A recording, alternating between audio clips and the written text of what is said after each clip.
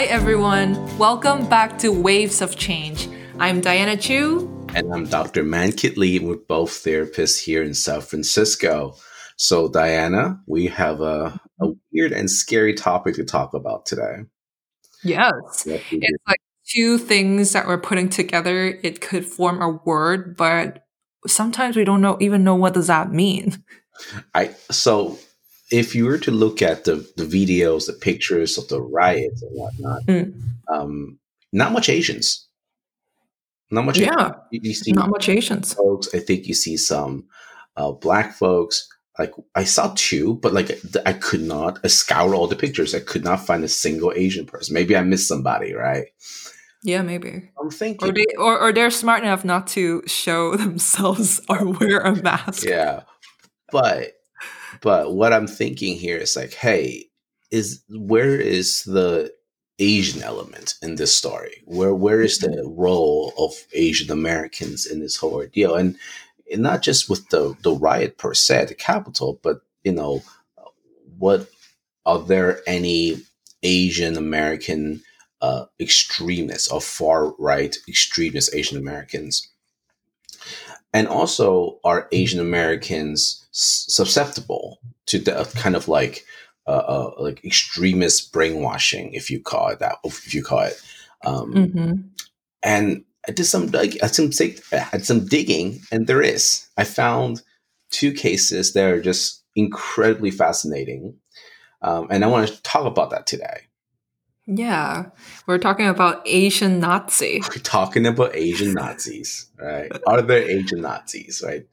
Sounds kind of like an oxymoron. All right. So if you remember back in the 2000s when MySpace was a thing, do you remember MySpace? That's a long time ago. Yeah, it was. Are we disclosing our age right now? Yeah, I'm MySpace age as well. Do you remember MySpace? Yes, of course. Of course you do. Okay. So during MySpace days, the number one MySpace personality was this woman who goes by Tila Tequila. Right? She's a Vietnamese woman. And she was incredibly popular on MySpace, and she was a model. She did a lot of work, a lot of TV shows. Well, I remember about 5-6 years ago, I saw a picture of her wearing like a whole Nazi costume and doing the Nazi salute. And I'm like, what the heck is this? Right? So when I was researching this topic, I had to dig her up and see what I find. And apparently in 2013, now again, this is like straight from Wikipedia. In 2013, she published something called, and I quote, "Why I Sympathize with Hitler, Part 1. I'm not sure. Wait, there are two parts to it? I'm not sure how many parts they are, but just she released Part 1, in which she kind of, in this, I didn't read it, but from the description where she supports some of the views Hitler had.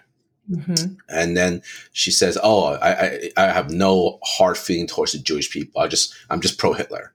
Like that makes very little sense. In 2015, she became a contestant in the 16th series of British television show, The Celebrity Big Brother.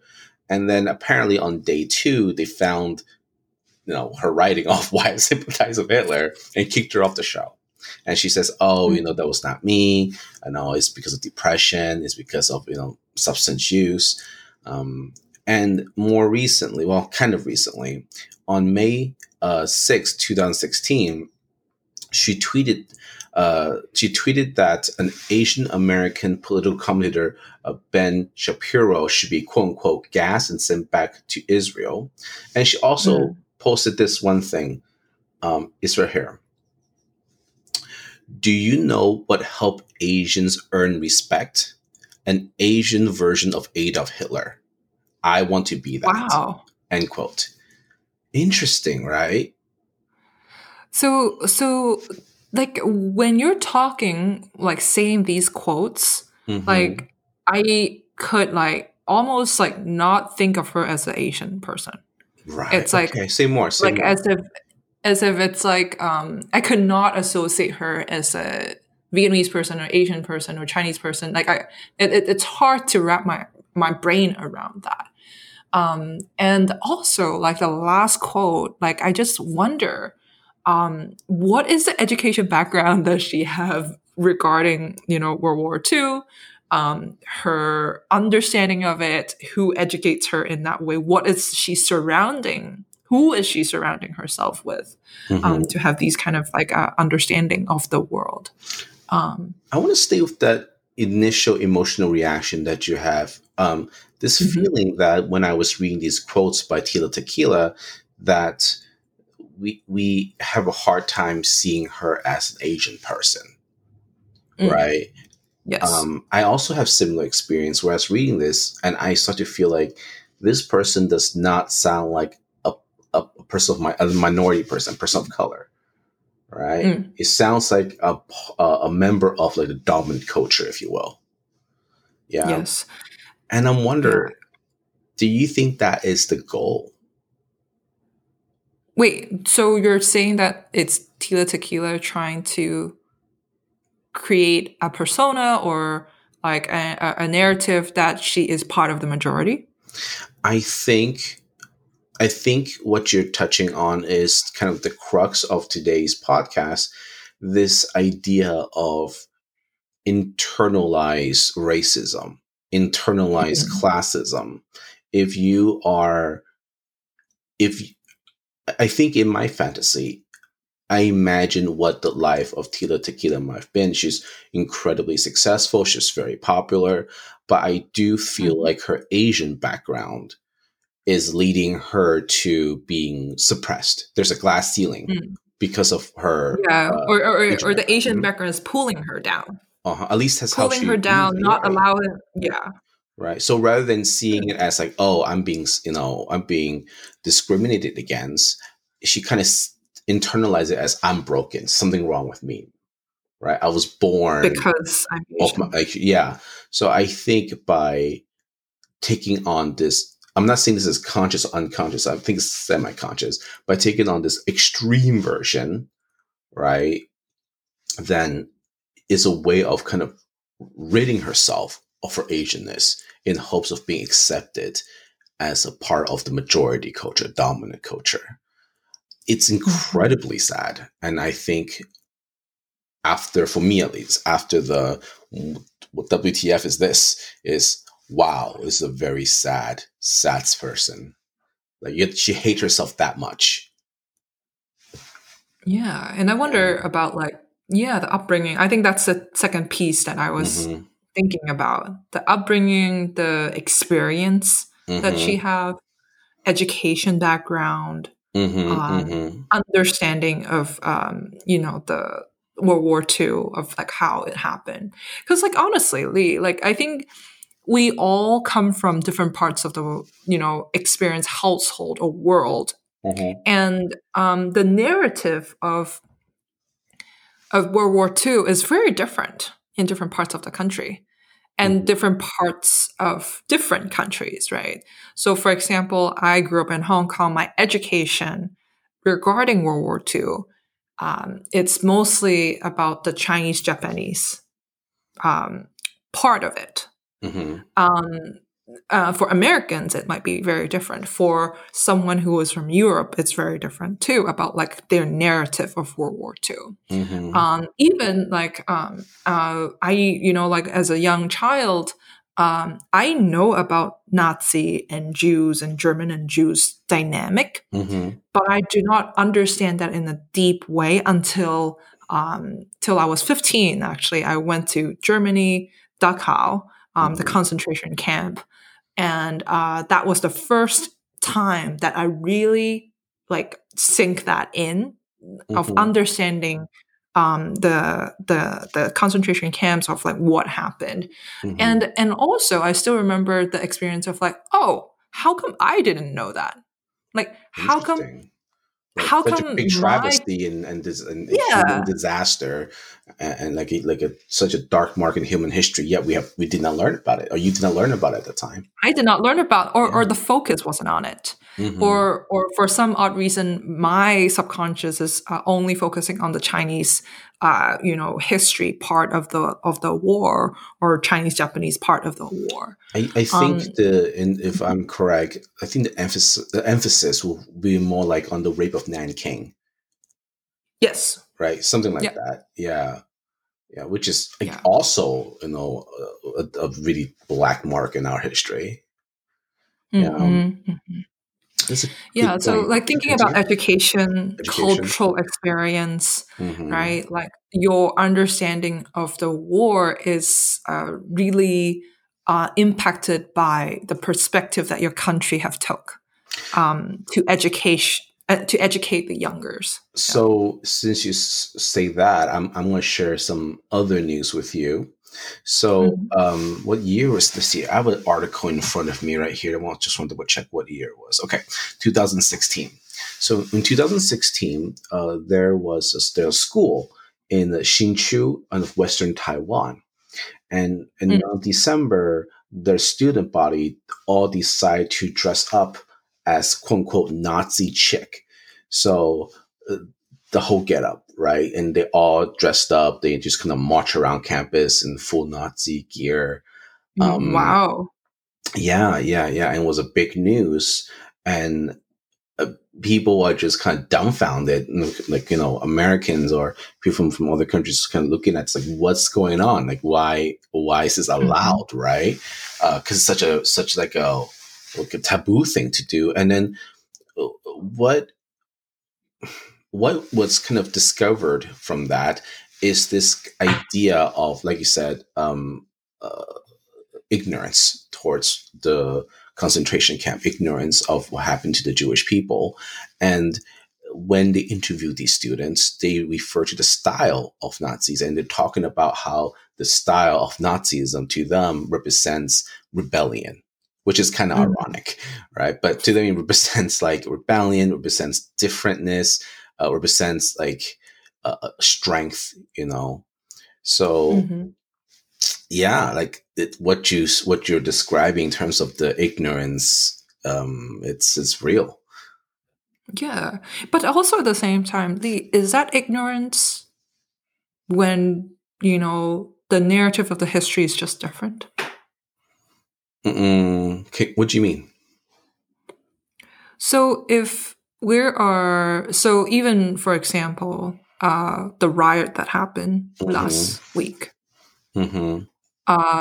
there are people who are like us that is condemning the experience, but there are also people that is like, wow, this is a revolution, or like there must be people there outside which have a totally different narrative and viewpoint about the same event.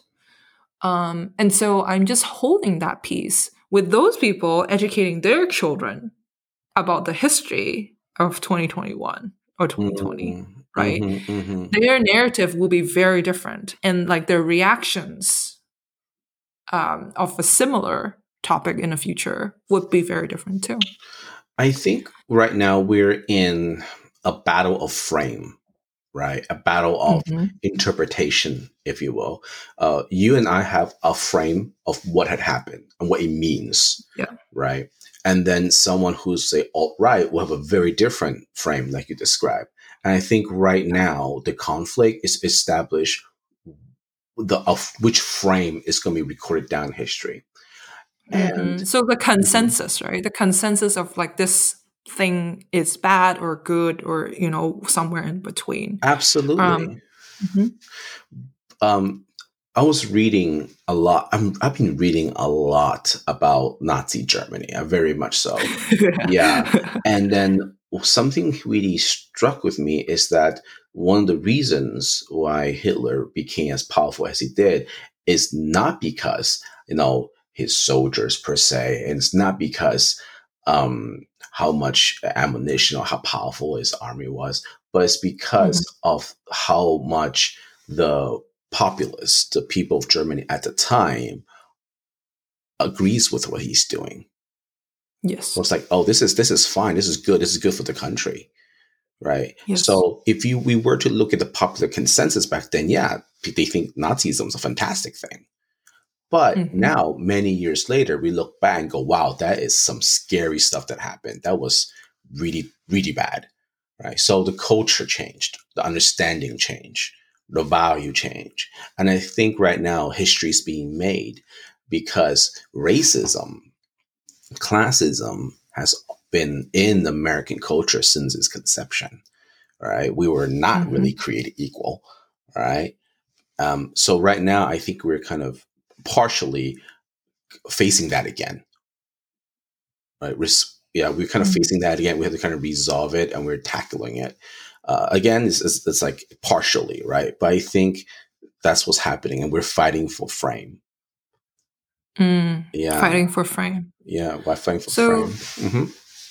So, like a lot of times, like I still remember I have a discussion with some friends about how we try to take the opposite view and challenge ourselves to take that on, and in what circumstances we will take on that view. So, for example, I'm going to ask you: is President Trump a good president?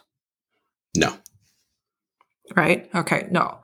So, Lee, how would you, if you were to challenge yourself, come up with points of President Trump is a good president? How can you make yourself see that view, right? Because the importance of like having a conversation with other people is to be able to take perspectives. And there are people thinking that Trump is a great president.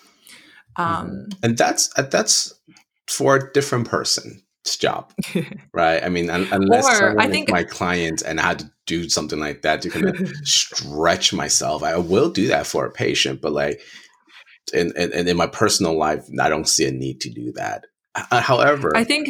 Go ahead. I think in our discussion, I think like we come to the consensus or the conclusion that if we were to say President Trump is a great president, is when history take part in, like after years and years and realizing that what Trump did is actually help for democracy because there are some good that he did because he destroyed the whole thing and we built it all up again. So there's a potential of that. Point. Yeah, I mean, he managed to, within 4 years, gave the presidency, the House, and the Senate to the Republicans. Yes. He gave it all away. I mean, he did exactly. He did make America great again. That part is correct. Right. So it's just like the it was a fun thought experiment of like how can we accept the other perspective, maybe years to come, or like when history changes course. Yeah. As therapists, I do think we should practice that skill in terms of like considering the other side, taking perspective, right? And I do that. I do that. However, I have also learned that that's very psychologically taxing. Yeah, it's very psychologically taxing. And it is. So it's not like an everyday thing that you think about. No. So what I adopted this view is right now I'm American and I have my own opinion, and I don't have to be a therapist all the time. And I'm strong in my opinion, saying that, hey, we need better leadership. And that leadership was really bad. And a lot of people died. Right. And I believe in this idea that if we can change policy, then we can then change minds, and we don't have to do the other way around per se. So yeah. Last thing I want to share, and it's like a kind of a semi-tragic story, is I want to share a little bit about this gentleman named Hank. Let me sure I get his name correctly. His name is Hank John Yoo, and Hank John Yoo is a self-proclaimed Korean Nazi. And he is all over the internet. And several years ago, he was arrested for gun possession. And long story short, he has like repeatedly made threats to people. He described himself as white, right? He wrote like long statements saying, "Oh, how Asians are actually white," and he talks about how when people come to America, they should let go of their inferior culture and adopt American culture instead. Also, there's this hate for single moms, right? He wrote many paragraphs. Hate for single moms. I'm sorry, That's what? interesting. Yeah, interesting. So hate for single moms? Hatred for single mother, hatred for homosexuals, right? A lot of hate, right? And in all his picture, he's wearing like the Nazi uniform, all that stuff. So as I dig around about this individual, I learned more about his history, and it was really sad. And what I found was that he is a son of a single mother who is an immigrant. And he was bullied for his sexuality throughout his growing up, right? And we can actually see some of this bullying going on because someone had screenshots of like years and years of just online harassment this guy received. And I think just similar to Tila Tequila, the idea of a Asian Nazi is not someone who is someone who hates themselves so much, hates their culture so much that they go to the extreme side to hope to get some of that power, right? But it's never there to begin with. So I feel sad. But then again, I think they're missing something, right? Like they're missing the joy of the culture that brings to us both, at least, right?